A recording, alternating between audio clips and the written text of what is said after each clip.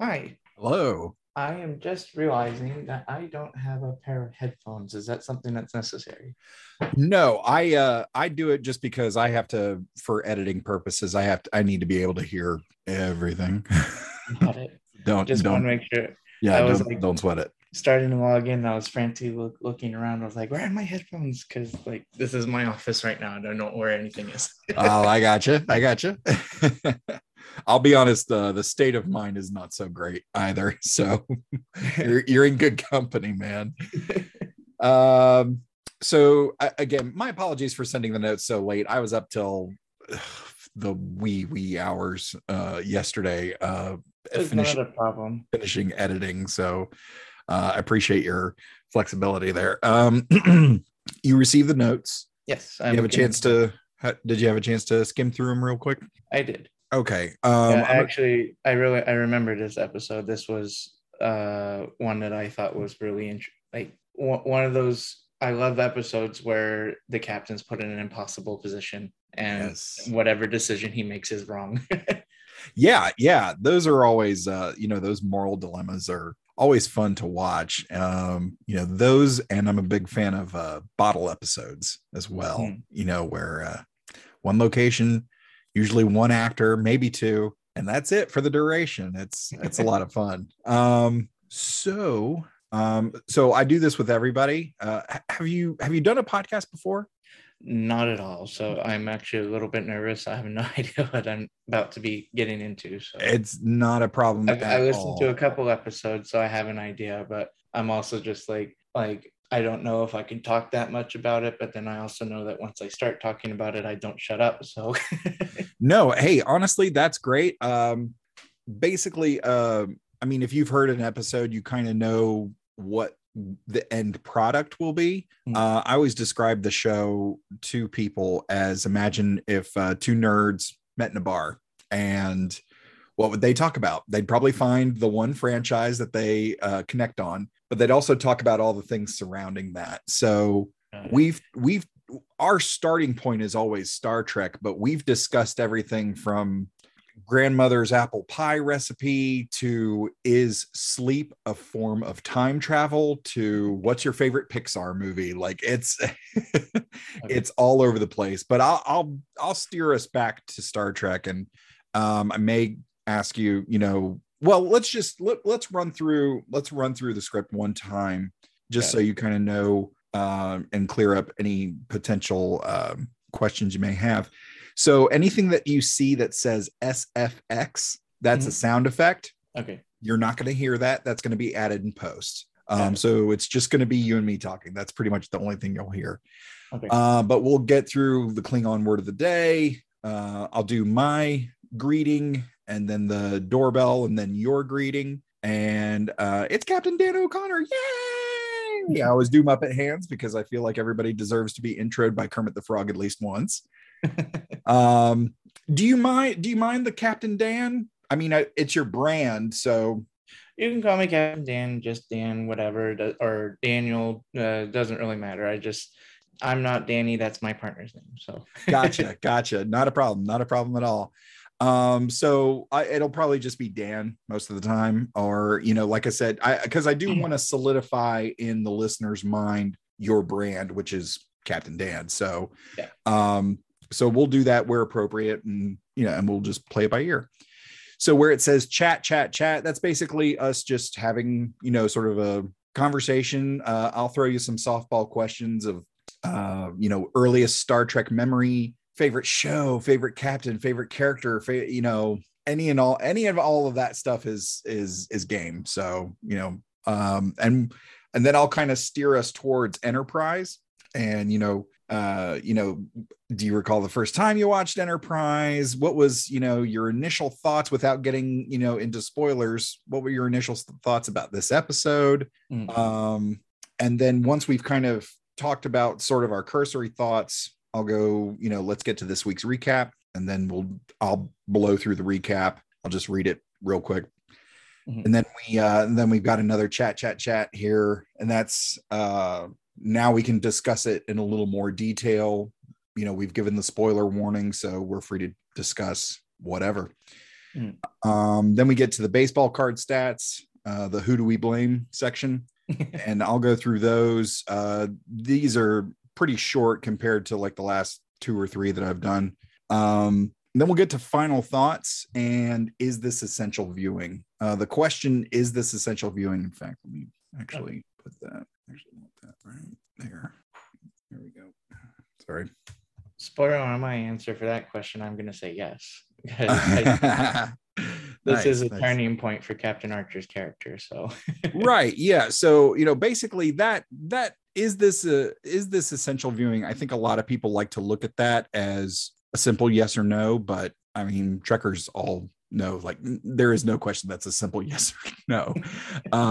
It's so basically like in the frame of the overall narrative, is it, or is there an element of like, if you're following the journey of Jonathan Archer, is this one that you can't miss? So, and we can discuss back and forth that, and then I'll get into so after that is final thoughts. Basically, your final thoughts about the episode, final thoughts about the series as a whole, final thoughts about the franchise as a whole, final thoughts about your experience on the podcast, your very first podcast. I'm incredibly honored, so thank you.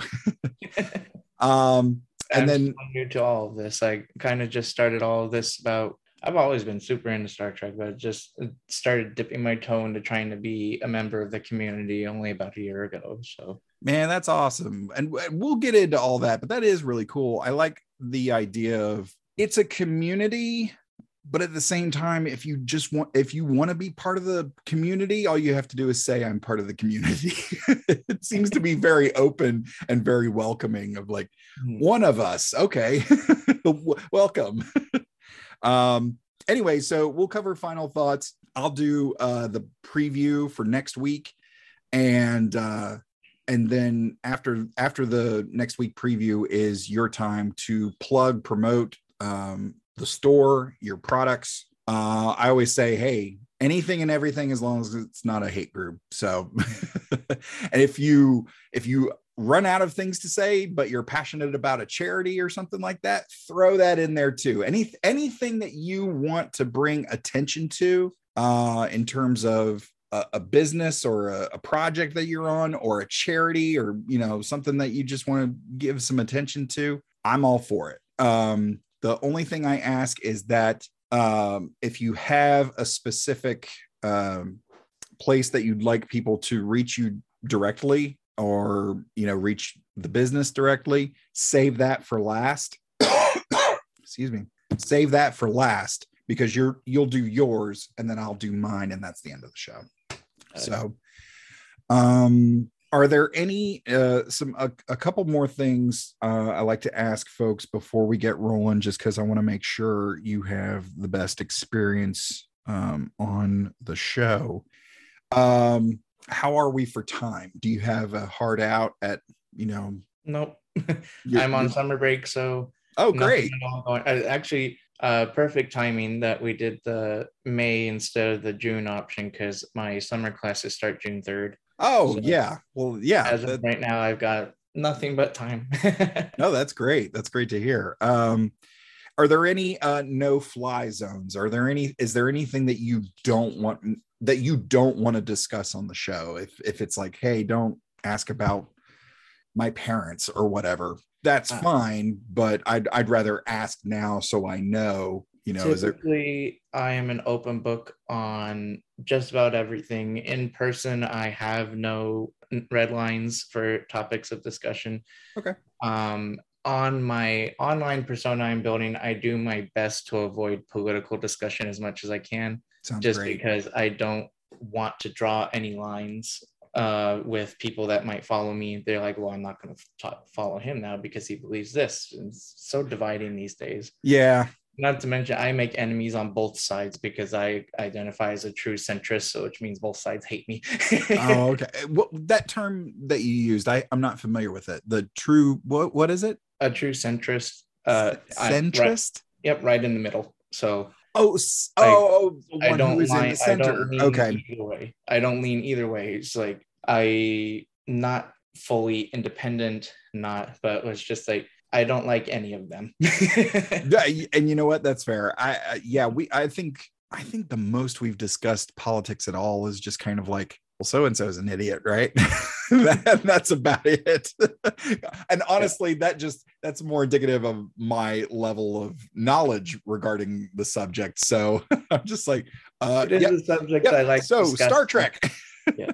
It is a subject I do like discuss, but I try not to talk about it in my online personas just because I don't want to alienate anyone who might be interested in following my content. Yeah, and especially, I mean, you're out there trying to sell stuff. Like, it's a business. You want to, you want to be able to protect your venture there. So if we do get to something that that you're not comfortable with or anything along those lines, you can give me a, let's move, or even just say, actually, let's move on. And I can edit that out and, and it'll be nice and smooth. So, speaking of signals, if you need bathroom break, water break, emergency phone call, something like that, you can just give me a timeout and, and I can edit around that as well. Cursing, I'm a stand-up comedian, so I don't have a problem with cursing. However, I want the show to be as accessible for folks as possible. So if it slips, don't worry about it. But just don't let it be every other word out of your mouth. I've had folks do that before, and I have to go, hey, I have to edit this thing, so stop making more work for me. You're making it hard. No, exactly. I try my best. I was in the military, so I do got a bit of a sailor's mouth, but when I'm in situations that call for it, I do my best to rein it in. Nice. Yeah, so I use the red alert siren to bleep curse words, mostly because I think that's funny. But yeah, so any other questions or anything before we get started? None that come to mind. If I think of one, I'll let you know. Yeah, and again, you can just give me a timeout and say, hey, I don't really know the whatever, and we'll address it, and then we'll go back into it and we'll move on. It's not a big deal. All righty. Think before I do my radio announcer voice. All right. Let's rock. Incoming transmission. The Klingon word of the day is Batolf. These are the voyages of the starship Enterprise.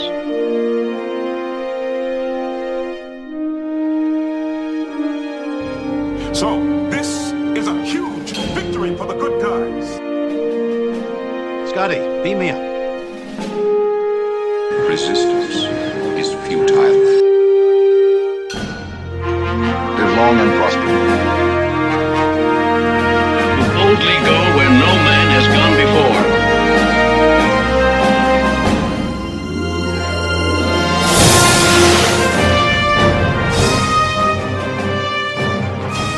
And welcome to the Computer Resume podcast, the show covering the entire Star Trek franchise in chronological order for fans new and old. I'm your host, writer-comedian, Mr. Todd A. Davis. Well, folks, today's guest has really taken me a long time to pin down. Coming to us from OHIO, it's Captain Dan O'Connor. Yeah! Captain Dan. Hi, how's it going? How you doing, man? I'm doing good. How about yourself? Good. So I'm going to pull back the curtain a little bit and let folks know that this is your first podcast recording. Are you any sort of apprehensions? Is there a thought of like, oh, what have I gotten myself into? This guy is crazy. Oh, I'm a little nervous.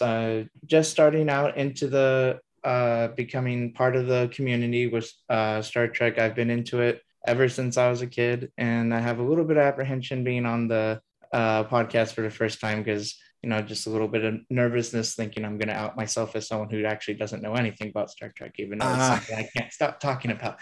Dude, I got to tell you, like every time I get on an episode with somebody and if they bust out the smallest bit of Star Trek knowledge, I feel like an absolute dum-dum. I'm just like, all right, where's my cone-shaped hat? Let me sit on this stool.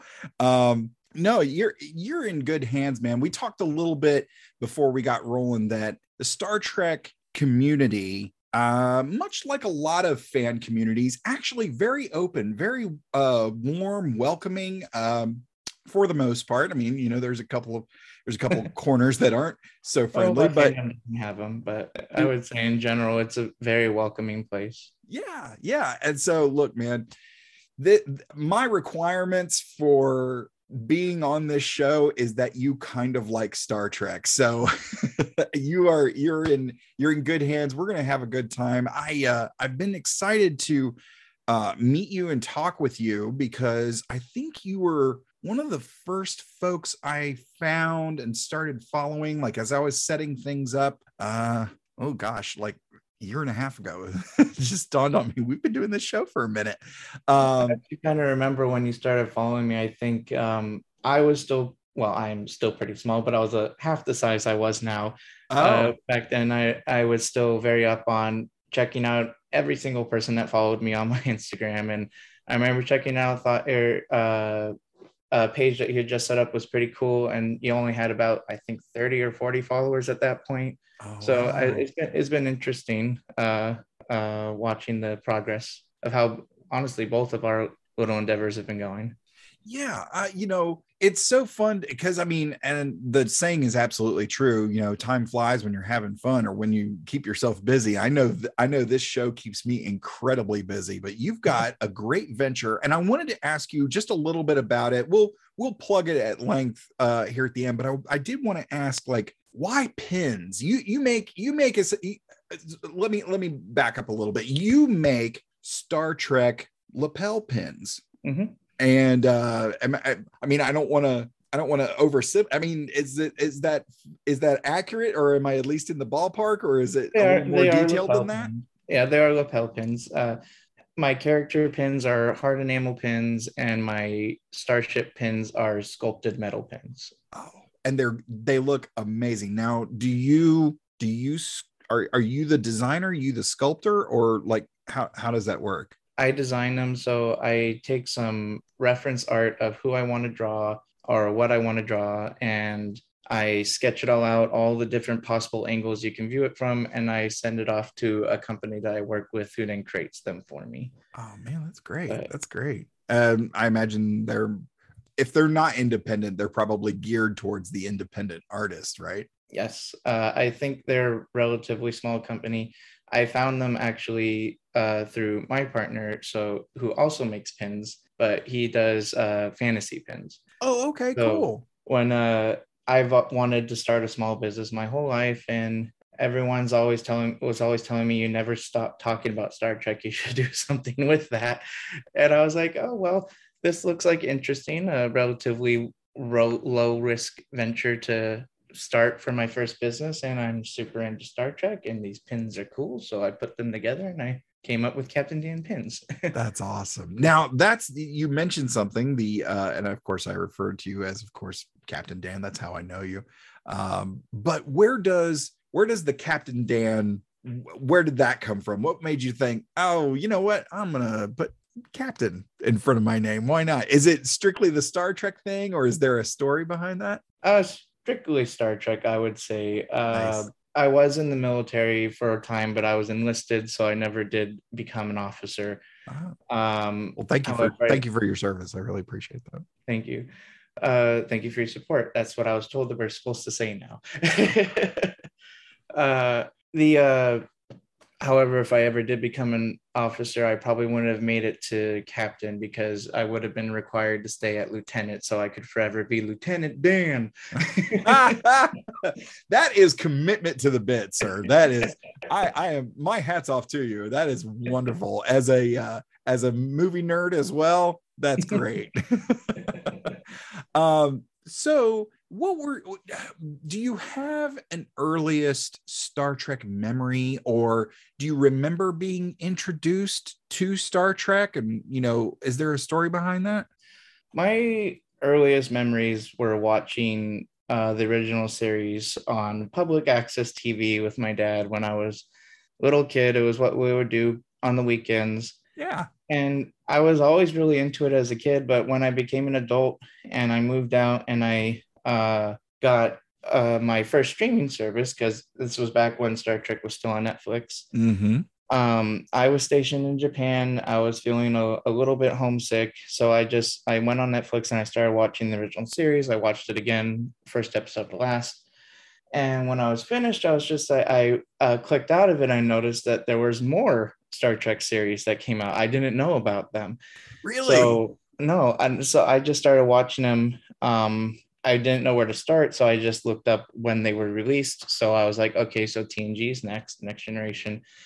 I started watching that and I just was enamored with it. I was just like, this is so cool, this world that they're building. And then I was like, that was awesome. Then my next one was Voyager, and which to this day is my favorite series. It's going to be very hard to top Voyager, but nice. Yeah. Just remember watching it and thinking they were doing something really cool where I had never seen this before, where series were starting to overlap with each other and they were sharing canon from other series and just building this entire universe of what the 23rd and 24th century is going to look like. Exactly. And yeah. I fell in love with it, and now I can't stop talking about it.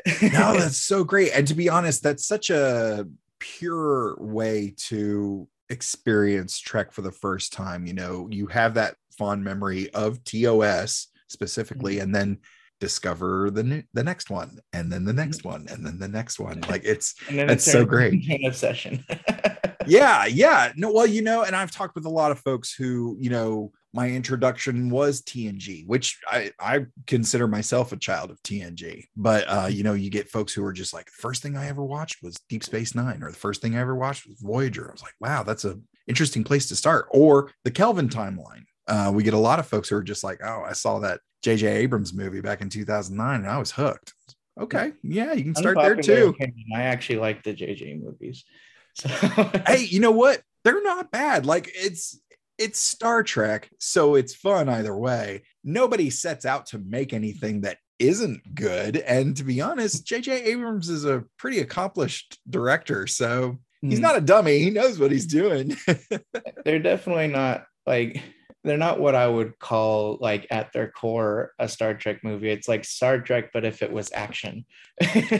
Okay, that's fair. I really like it, and the fact that it was an alternate universe too, which I always love exploring alternate universes. Yes. Mirror universe episodes and seasons are some of my favorite.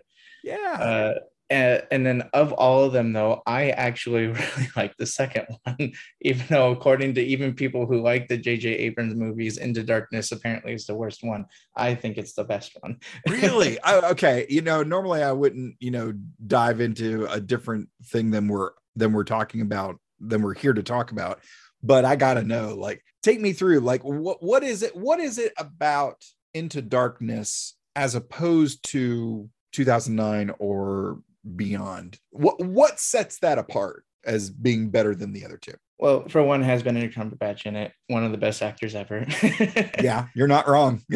He's awesome. I actually preferred his portrayal of Khan over the original series Khan. Ooh. I thought he was a lot more insidious, a lot more menacing looking, while the Khan that they showed us in TOS, he was supposed to be this super evolved, better than everybody human, and looks like a caveman. Yeah, the design, you know, back then, mid 60s was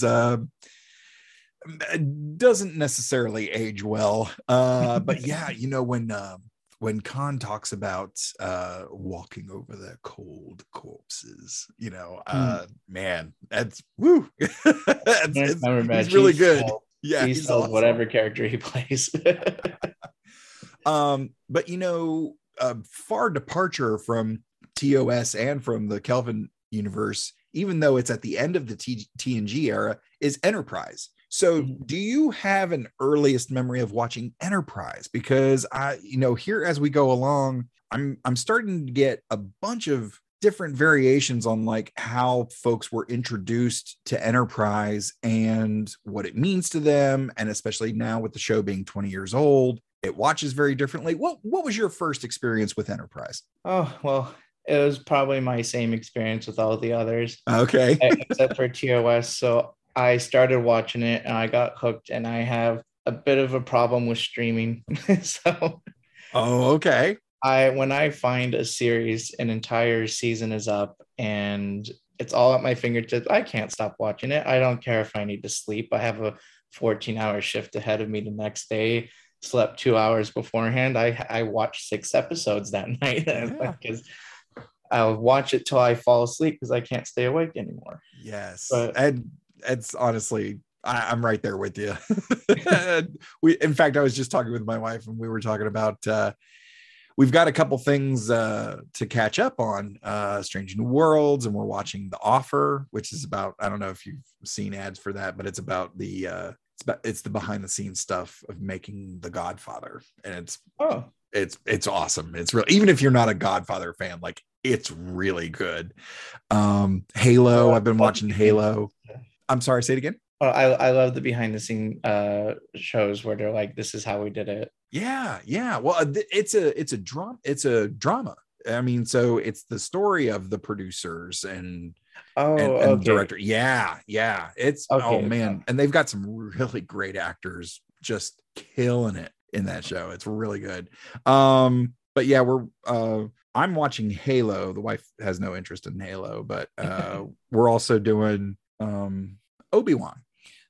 I have yet to push play on Obi-Wan, and it's I've been looking forward to it, but as I see things more, I don't know. Mandalorian did so well, and Book of Boba Fett was great too. I don't know if you've watched those. Are you a fan of that? I haven't watched them just yet. I do plan on watching them. I'm also one of those rare people who also like Star Wars. I'm not one that's either or. I do like Star Trek better. I like, have you ever seen the College Humor skit Star Wars versus Star Trek? No, I love their stuff though. It's a little animated skit, and I think it really sums up perfectly the divide between Star Wars and Star Trek fans. And I like the jokes on both sides. Oh, you know what? Now that I think about it, I thought it was a live action thing, but if it's the animated one that I'm thinking of, yeah, I have seen that. It's hilarious. Oh my god, this light side, dark side nonsense. Star Wars is philosophy for children.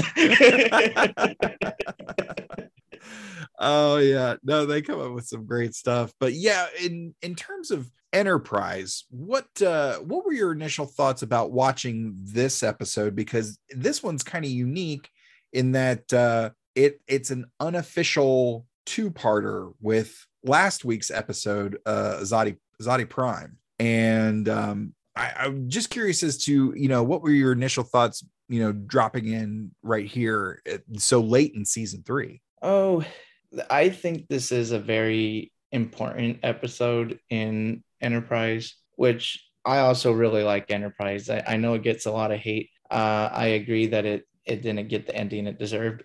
Right. Yeah. It had so much potential, but it got canned too early.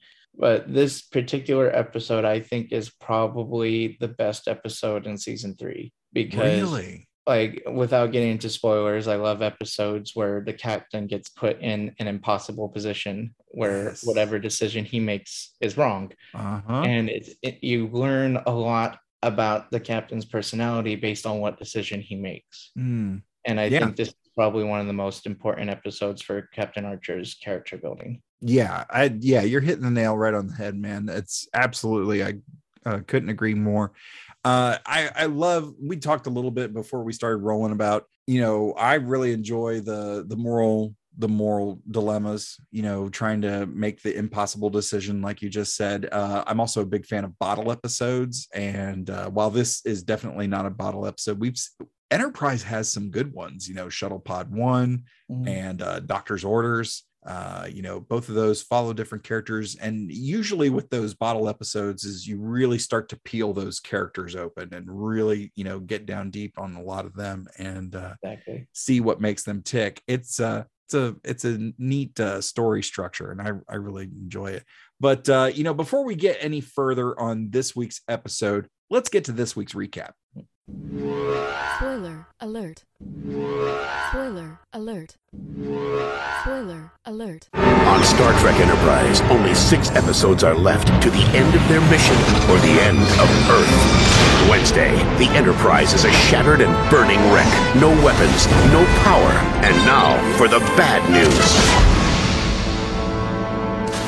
Even though Enterprise is severely damaged, the Xindi unexpectedly break off the attack from last week. Reptilian Commander Nolan is mad, and the other Xindi begin to doubt that the Earth ship represents the same threat they previously imagined. The primate Degra argues that the evidence of interference in Xindi culture provided earlier by Archer must be discussed first. Dolan reluctantly agrees, and the Aquatics send Archer back to Enterprise in an escape pod. Okay, I love you. Bye-bye. He arrives to find the ship in disarray, with at least 14 crew members dead. The ship needs a replacement warp coil in order to travel at warp. Although adrift, Enterprise encounters an Illyrian spacecraft, damaged by the gravimetric energy generated by the Delphic expanse. Archer attempts to trade with the captain, but he refuses to give up their sole warp coil. Meanwhile, The Xindi Council communicate with the Guardian, the prophetic time traveler of the transdimensional sphere builder species. The Guardian admits to transporting the reptilians into the past, see our episode 56, and encouraging reptilians and insectoids to remain on the council. Upset, Degra insists on further examining Archer's evidence regarding the Guardian sphere builder connection. meanwhile, Hoshi discovers a message from Degra hidden aboard the Xindi escape pod, asking Enterprise to rendezvous with him in a few days at a nearby location. Unable to travel at warp, Archer is forced to attack the Illyrian vessel and steal their coil, although this will leave them unable to reach home for 3 years. Archer's decision is met with an angry outburst from T'Pol, but Archer justifies his actions as a necessity of war, saving billions of lives while making the Illyrians' journey more perilous. The episode reveals T'Pol hid a 3-month addiction to Trillium D, which she finally admits it to Doc Phlox. sucks. Unusually for a Vulcan, it has left her experiencing emotions. Despite further damage, the raid is successful, and Enterprise heads for the covert rendezvous. Great. So, in looking at the show's structure, and I've analyzed it with this bit of TV production jargon, the A plot and the B plot.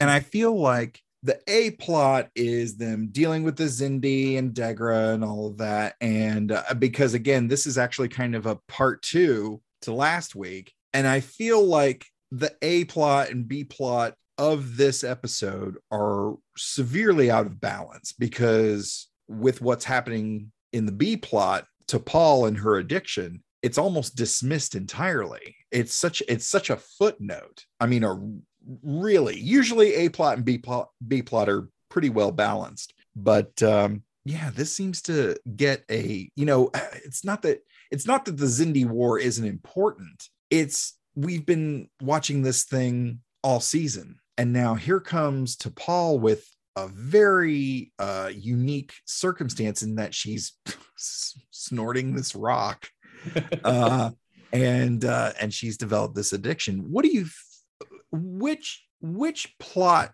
do you think carries more weight in this episode? The A plot, and all the Xindi stuff, or the B plot, T'Pol and her addiction? See, that's a hard one. I think it depends on which character you're following throughout the series. Mm-hmm. So if you're following just Captain Archer and the formation of how, basically the point of the show, how the Federation came to be, I would say the A plot is probably more important in this episode. Mm-hmm. But if you're interested in the side characters, this really is a very good episode for T'Pol too. It's just, I will agree, it's weird how they got smashed together. They feel like they should both be A plots for what episode they're in, and they're competing with each other.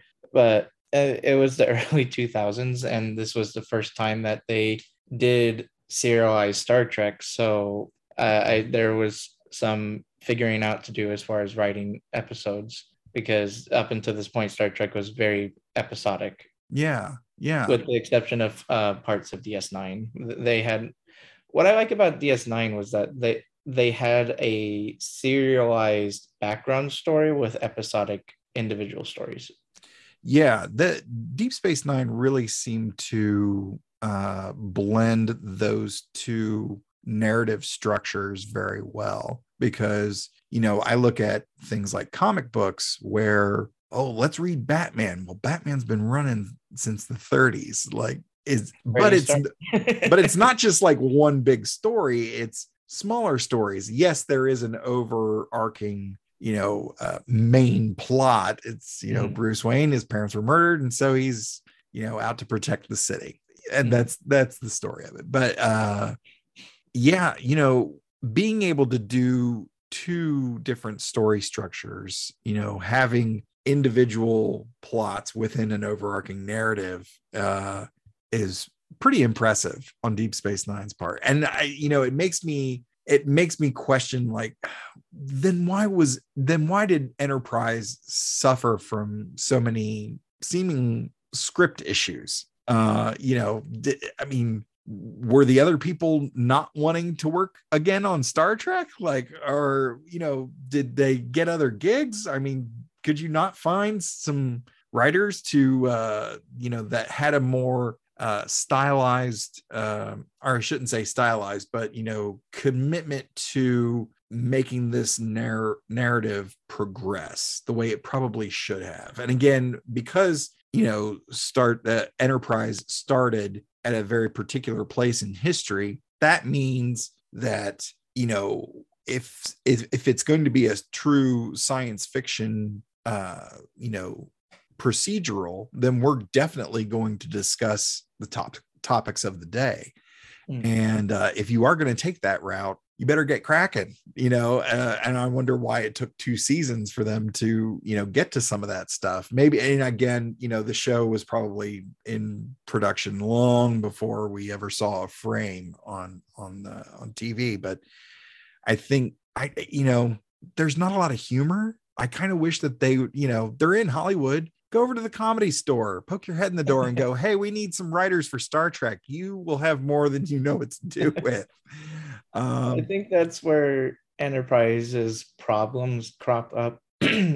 Overall, I thought it was a good series and it had great potential, and the concept was amazing, if not poorly executed in some ways. Yeah. Because again, I think this was Star Trek's first crack at a truly serialized TV series instead of the typical episodic nature of Star Trek. And maybe I think part of the problem with the show is they probably hired wrong writers for the script.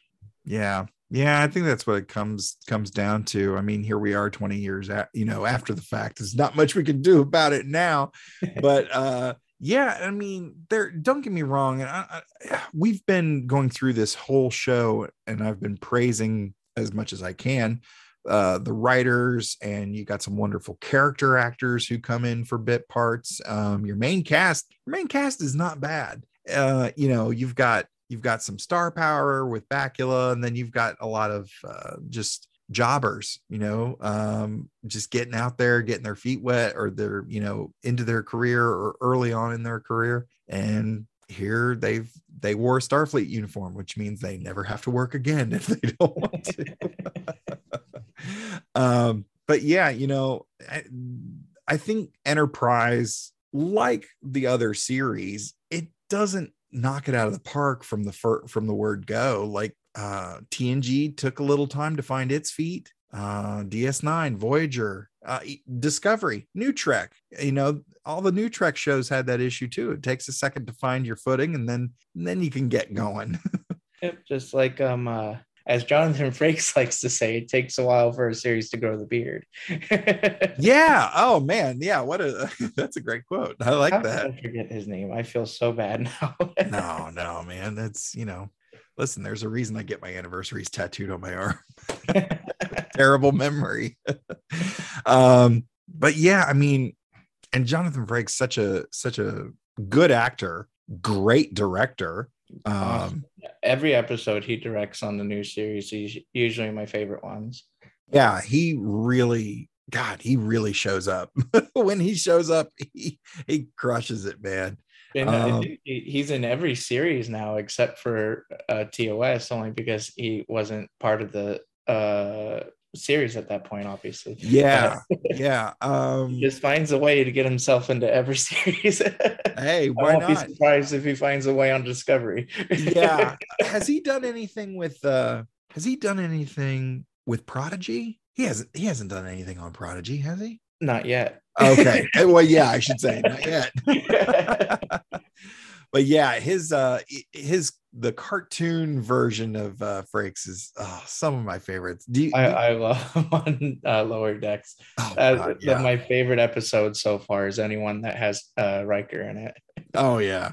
Well, I'm a big fan of they see the koala before they ascend, and Boimler almost dies there in that one episode, and come as soon as he wakes up, he's like, I saw a koala.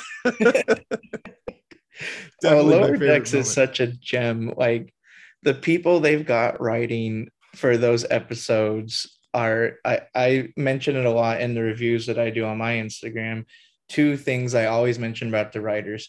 One, they've got some real hardcore Star Trek nerds writing those scripts. Definitely. Because the amount of Easter eggs they hide in there, the amount of references, they're all gold. Some of them are super obscure. Mm-hmm. And then the second one, I feel like they've probably got a few veterans on the writing team also, because the way they portray the Lower Decks, the lower ranking people on a starship, it's just like getting deja vu. That's exactly what it was like as a lower ranking individual in the military.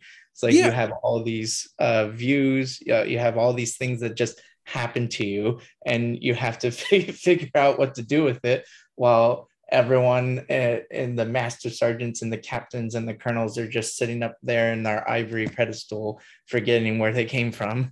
Yeah. Oh yeah. Gosh, you're absolutely right. What branch were you? I heard you mention sailor. Were you Navy? Oh no, I was in the Air Force. Oh, you were Air Force? Okay. You just mentioned that I sometimes have a sailor's mouth that I try to rein it in, because I'm a civilian now, so I can't be talking that way. What was your service experience like? How old? Do you mind me asking how old you are? I am 28, and I'll be 29 this year. Nice. Yeah, it's 9/11 happened my senior year of high school. I'm 38, and I think, I know a lot of guys I went to school with, their post high school plans changed that day for sure.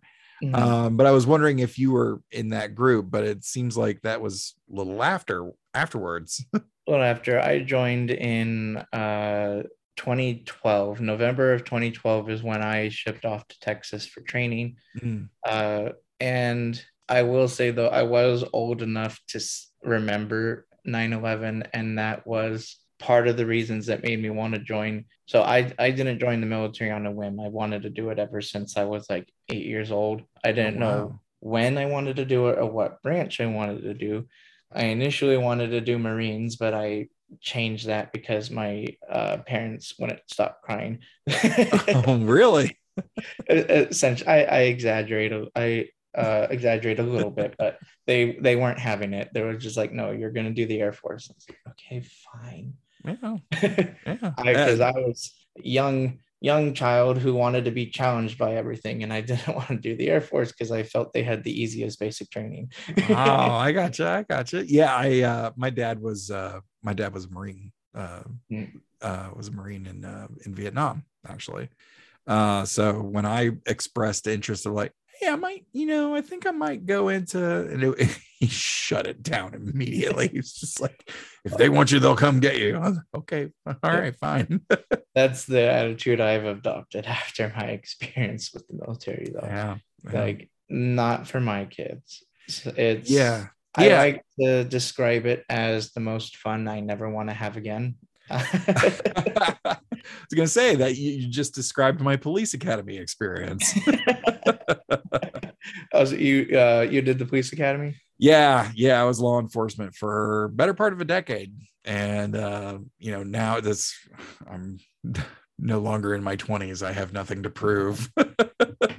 I went back to school, and now I work at a law firm. I'm a paralegal. Same here for most of my reasons. I came out of basic training blue as blue could be, with the bluest blood you could possibly have, getting out of the Air Force. It's just like, I'm here serving my country. I joined for all the right reasons. And then you go to your first base, and then you start to learn how disposable you are to your command and how little they care about you. And after 6 years of working in a job where you sign a contract that literally says, I will give you up to and including my life to complete my duties and my mission and all that stuff, and then realize that you don't hold any value at all to the people who are sending you to your possible death, you don't want to keep doing it. It really wears on your mental health. Like, I was waking up every day angry. Like, I woke up angry, and I knew that was not where I wanted to be. So I decided to get out. Oh, no. Yeah. It's tough, especially, in the wake of, pandemic and all that, where we've seen the great, the great layoff, but also the great resignation of people. Just,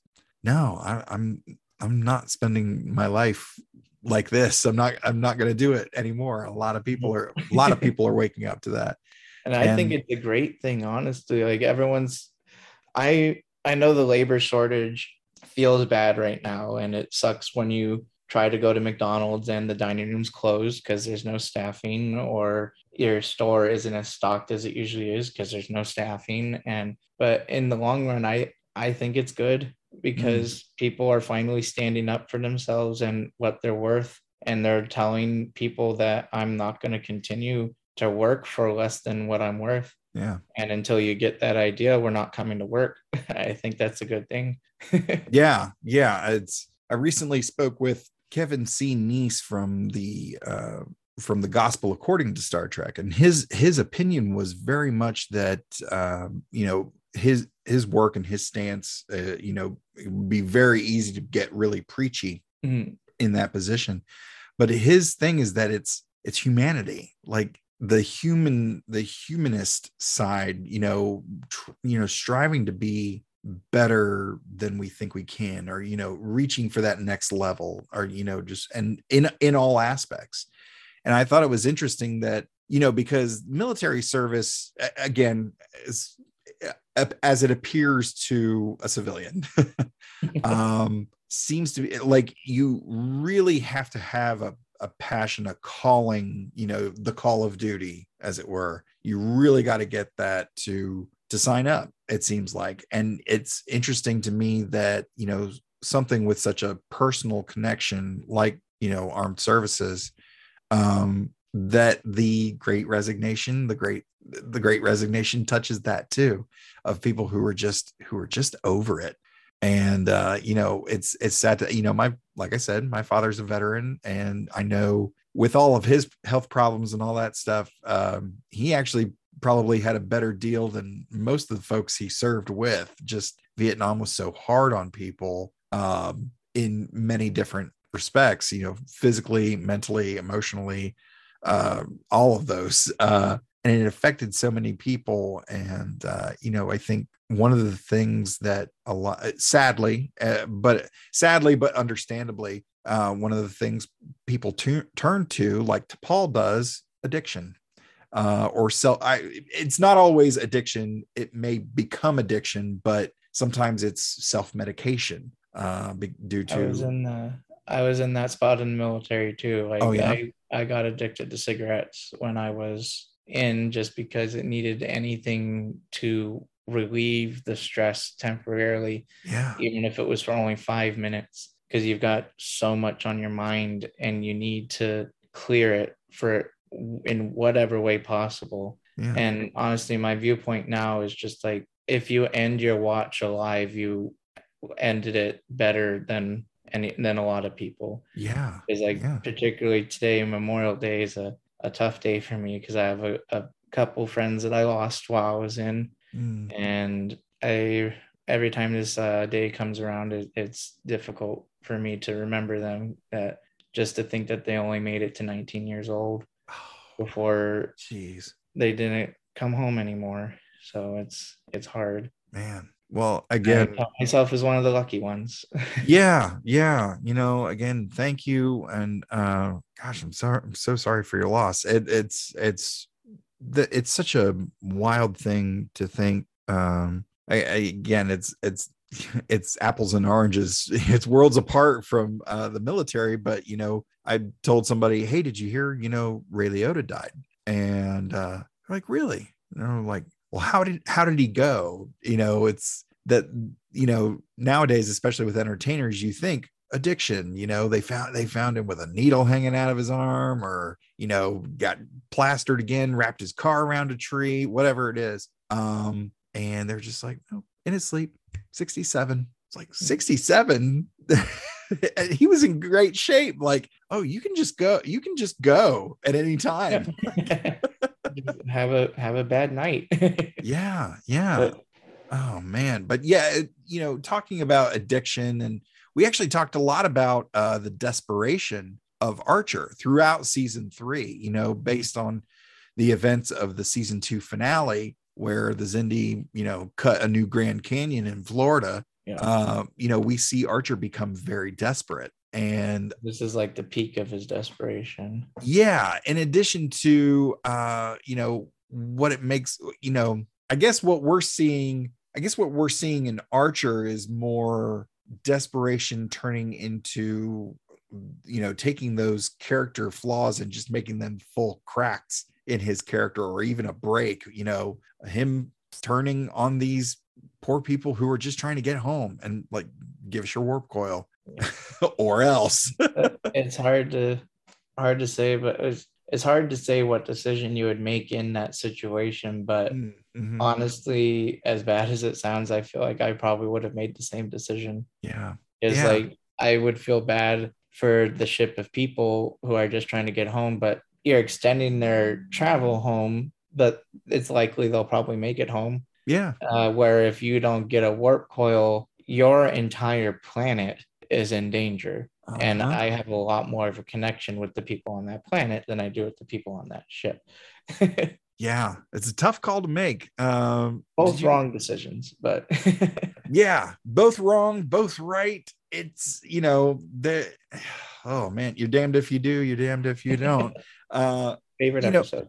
Yeah, exactly. Well, looking at what Archer has to do, you would think that would turn him to addiction. I mean, we're seeing his character flaws manifest themselves in other ways, but it's so wild to think that, I believe, in order to inoculate herself so that Enterprise can use the minerals in their hull and their shields, this is so wild. Have you dealt, I mean, outside of being addicted to cigarettes, there's, first of all, there's tons of things you can be addicted to.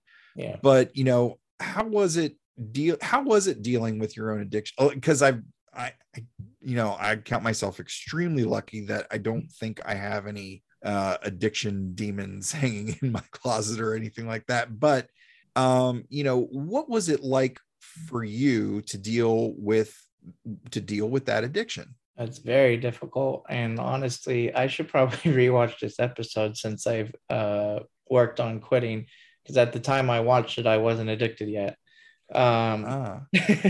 So maybe I would be able to sympathize more with T'Pol.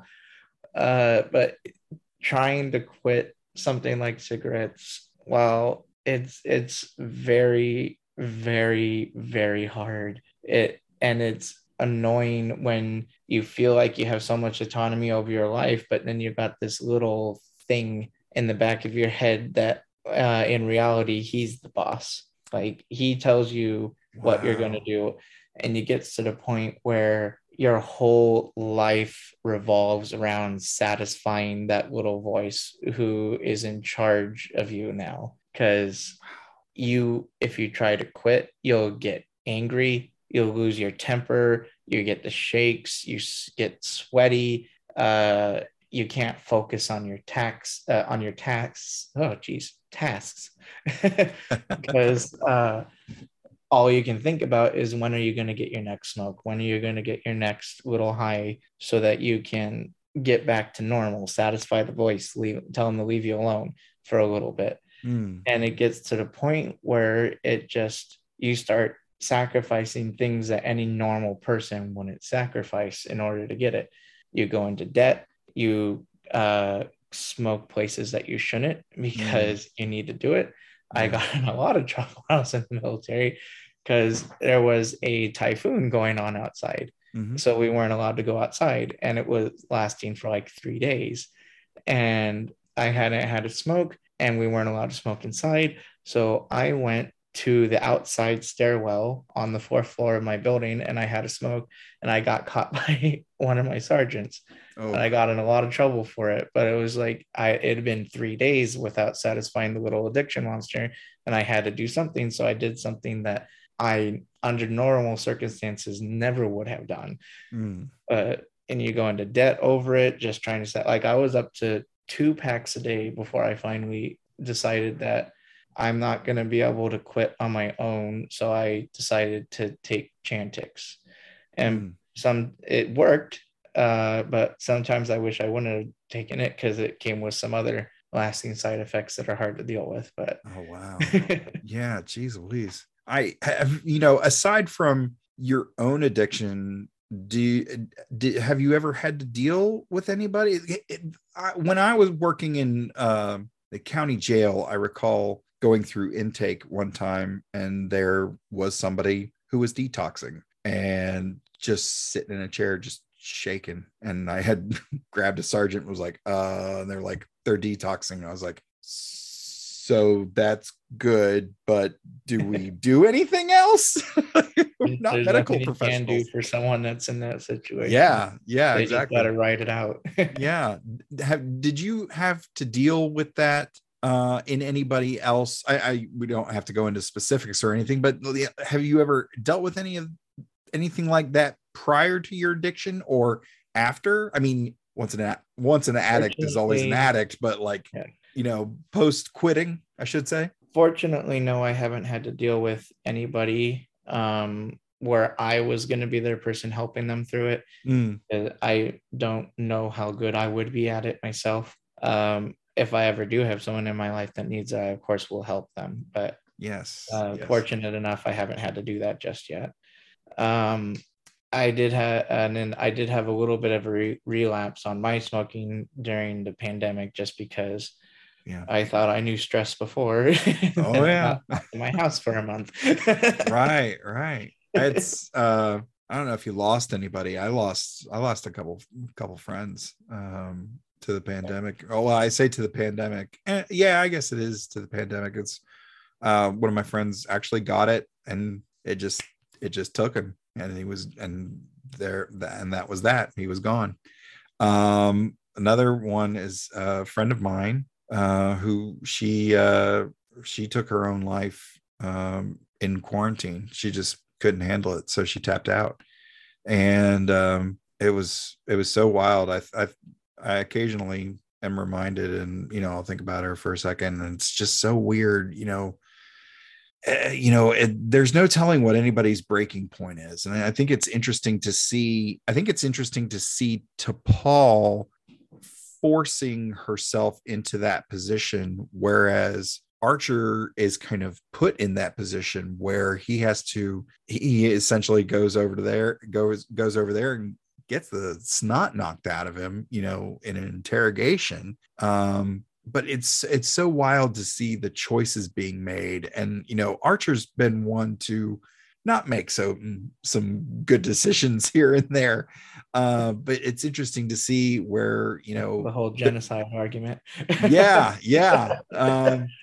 And there's this I lost my thought. I had a thought. No, that thought is gone from me.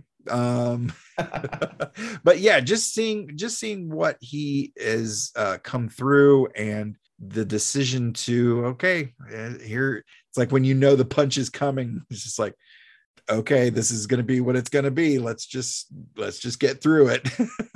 I mean, like, in the end, it's kind of what he asked for. He wanted to be the captain of this first Warp 5 starship, so he had to know that he would run into stuff like this. Yeah, and probably not to this scale, but yeah, you're absolutely right. Well, let's this episode is really pretty fantastic. It's I wish I'd watched them closer together with Azati Prime to get the full effect of the 2-part teleplay, but it really is great. But as with everything, somebody dropped the ball somewhere.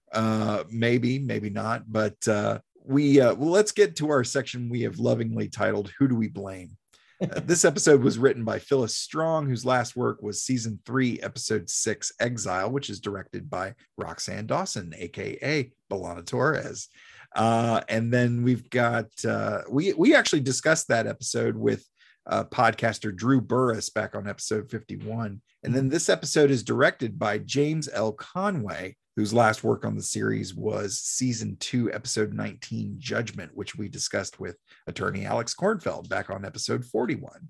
The guest stars we've got, these are familiar faces if you've been watching along with us, or if you know season 3, these folks are all throughout season 3. Randy Oglesby as Degra, Scott McDonald as Commander Dolam, the unkillable Tucker Smallwood as the Xindi Primate, Rick Worthy as Jannar, but we've got Casey Biggs here as the Illyrian captain. He started his career in the late 1970s on a series called Flying High, and then he's got some TV credits here that I'll just hit. We got the pilot episode of The Equalizer in 1985, and various episodes of Matlock, General Hospital, Jake and the Fat Man, Murder, She Wrote. But his first appearance in the franchise is actually Deep Space Nine, season 4, episode 14, Return to Grace. That was his first of 23, I believe, 23 appearances in Deep Space Nine as Damar. But that first appearance from 1996 is a fun one. If you're a fan of Deep Space Nine, I'm sure that holds a special place in your heart. So, Dan, let me ask you, this is the important question. Well, first of all, before we get to our final question, let me ask you this very important question. Do you have faith of the heart? I do. And unlike so many people in the Star Trek community, I like the Star Trek Enterprise intro song. They were doing something different. I think it's a bop. I like it.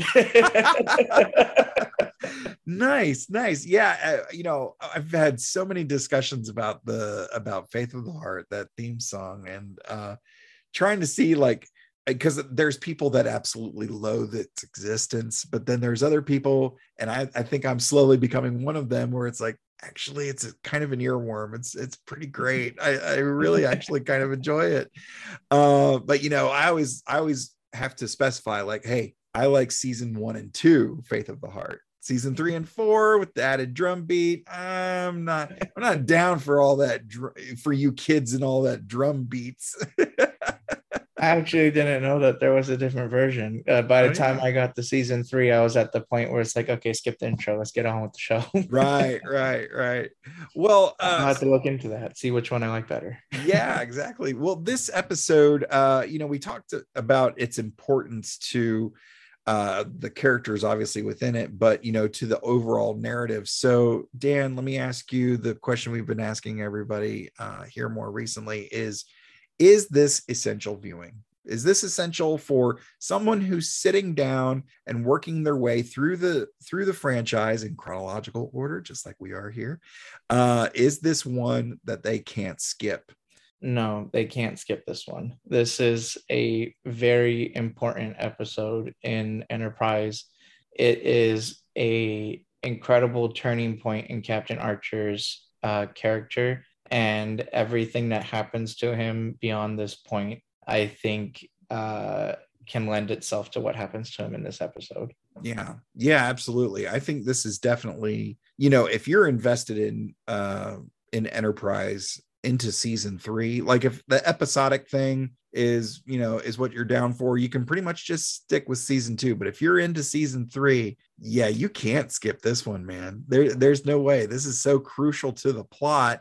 Not to mention, I think this is a big turning point for Archer. This is the goal. This is what he's been trying to reach this entire season.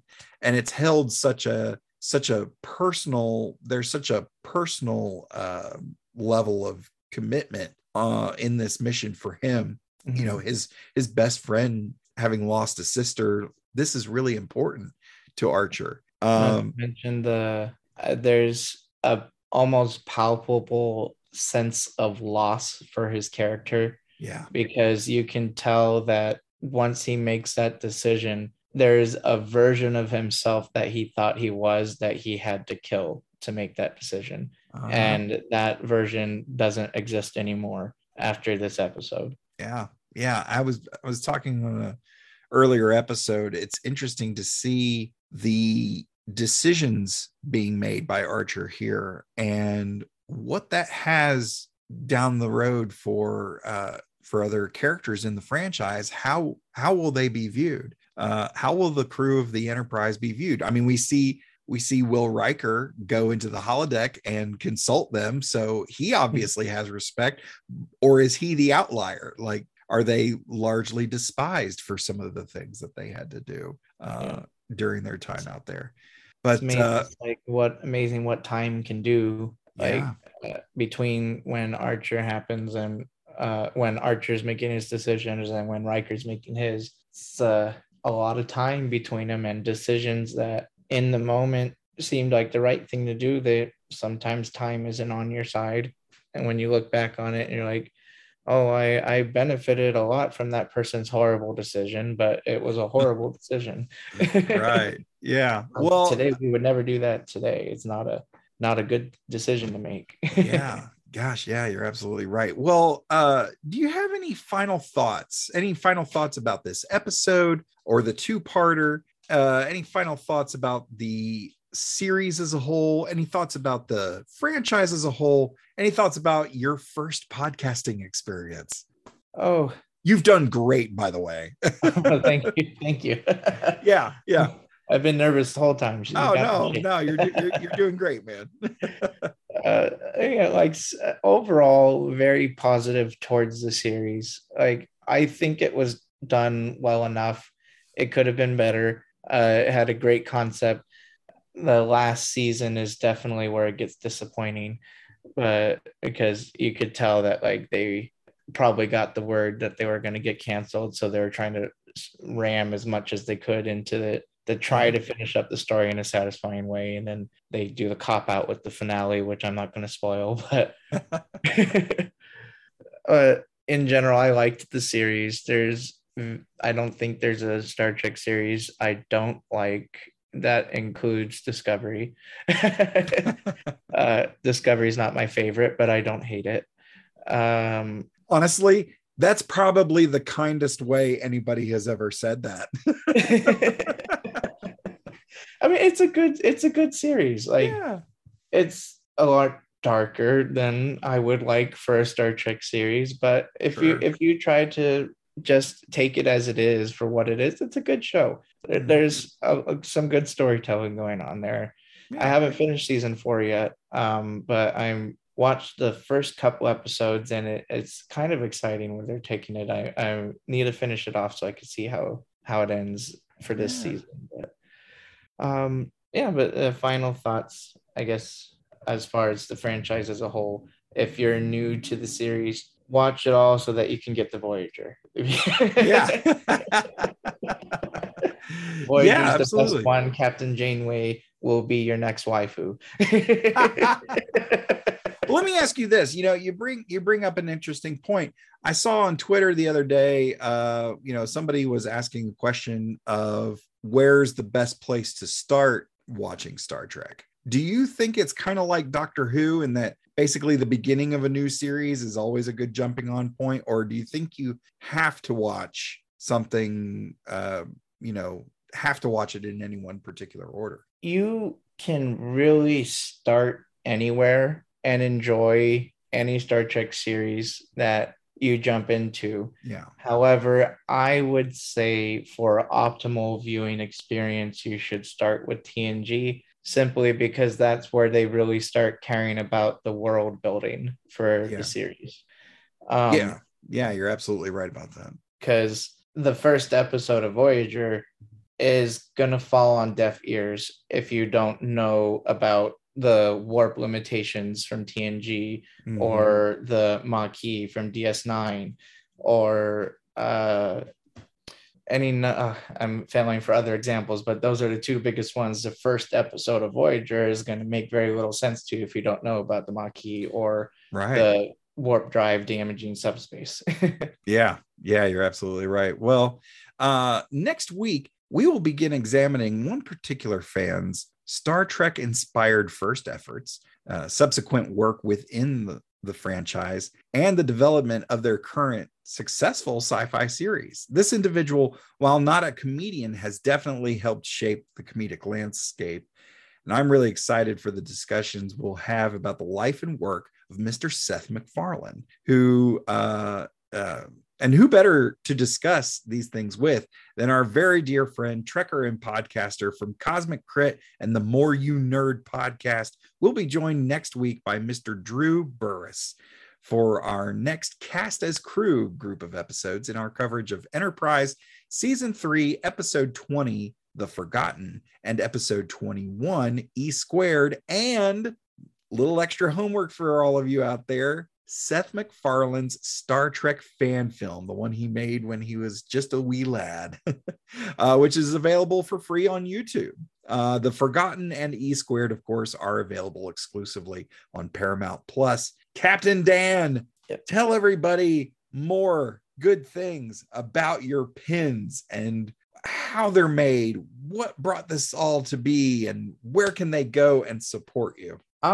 It's just like I said at the beginning, a little passion project of mine. I've always been kind of an artistic person and a bit enterprising. So I wanted to have a little business of my own, and my pins allow me to have a outlet for my creativity. And making fan-made fan art is honestly very fulfilling. Even though I'm still relatively small, I haven't even come close to making a profit off of my business. It's very much a while, man. Labor of love right now. But recently I did a Kickstarter to finish off my Lower Decks inspired series, and that went pretty well. I just got those pins a couple days ago, actually, and I'm grading them right now to get all the good ones to send them off to my backers. But that one includes Tendi, and everyone's very excited for her. I love Tendi. So, she's so great. Yeah. But where you can find my pins, I sell exclusively on Etsy at captaindanpins.etsy.com. As much as I don't like selling on Etsy because of if you follow my Instagram, you know that I participated in the Etsy strike because they decided to raise the rates that they take from artists even after their record smashing year. Like if you look at their profits, it literally has a little bit of a flat line and it skyrockets to like 10 times what it was when 2020 started. It's a little ridiculous, but wow. But yep, Etsy is where you can get them. Nice. And I am at Mr. Todd A. Davis on all of the socials. From all of us at the Computer Resume podcast, thank you so much for listening, and I'll see you in 10 Forward.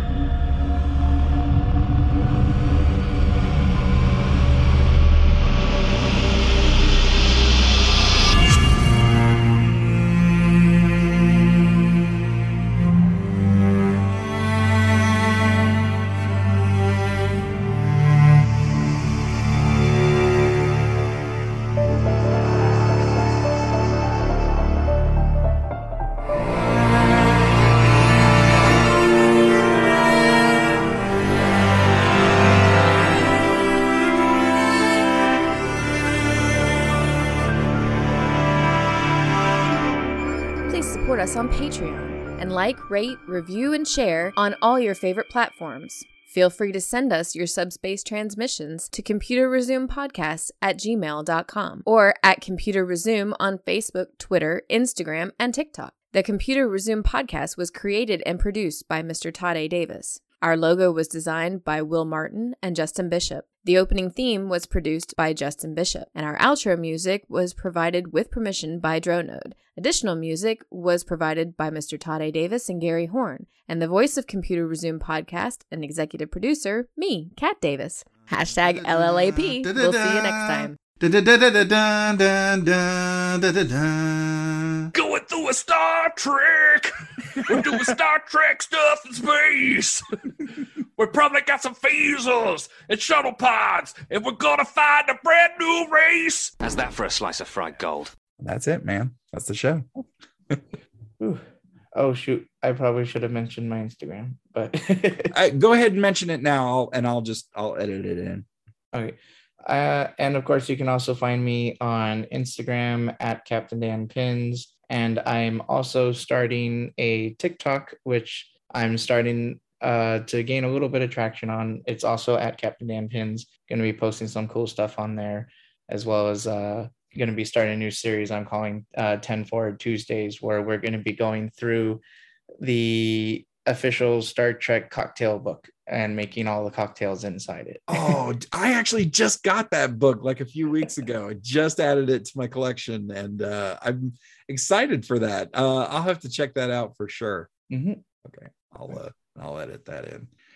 Oh man, this is great, man. You did really well. Congratulations on your first podcast experience. I hope you'll come back or seek out some other podcasts, man. Because like I said, it's a fairly open community, and the podcasters, if you keep your ear to the ground, the ground being social media, every now and then they're just like, hey, we're looking for guests, to come on the show.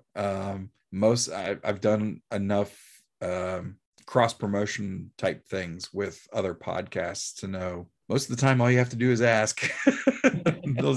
Yeah, absolutely. Like, yes, I need somebody to be on my show. Thank you for giving me an option. Yeah. And it's kind of, we hope to we obviously hope to bring you some business, and and we're excited that maybe some of your folks will find us a podcast they can easily access and follow along with, man. I know. I love the community. Like I got a whole bunch of followers from one person. Her name is do you follow Deep Space Leftist on Instagram? Yeah. She did a giveaway and included me as one of the pins she was giving away, and I got like 100 followers from her little thing, and I was just like, okay. So I gave her a very special discount code that only she's allowed to use at my shop. It gets her like a good amount off. Oh, nice. Well, yeah, I mean, that's great. And I mean, most of the podcasters know, I mean, it's such the podcasting, much like I imagine, pins and crafting of any kind. It's a very DIY, like, hey, I'm just learning. I'm just here to make this thing and have fun. Mm-hmm. And so there's a lot of exchange of ideas and exchange of techniques and things like that. So my experience, with dealing with the community, because I mean, I've liked Star Trek since I was a kid, and it was only, much like a lot of other people, it took a pandemic for me to pull the trigger on a show. But yeah, I've had an absolute blast with it. And I think I've only ever encountered one person who was of a smaller in characteristics, we'll say. They were a butt. They were a butt, Dan. But yeah, it's a great community, and I do enjoy interacting with other like-minded nerds. Yeah, that's my people. So yeah, I think if you're looking to grow your business a little bit, I think it'd probably be worth your while to reach out to a couple of other podcasts. Or if you want me to send you a short list, I can rattle off a few that would almost certainly have you on to promote your stuff and do whatever. So Well, that'd be great. I'd appreciate that. Yeah, man. Thanks again for having me on and being my first podcast experience. It was nerve-wracking, but a lot of fun. Good. I'm so glad, man. And seriously, if you in your continued watching of the franchise, if you stumble across an episode you want to talk about, just shoot me a message, man. We'll see if we can't get that on the calendar and we'll make it happen. All right. Well, it's nice to meet you. And thank you so much. And I'll let you know when the episode's about to drop. It's probably going to be about a month before it'll see the light of day. But I'll let you know, and that way you can share it through your channels and all that good stuff. And we'll see what happens, man. Oh, well, thanks again for having me. You have a good night. Thanks. You too. Take care, man. Take care. Live long and prosper. Hey, same. Take care, bud.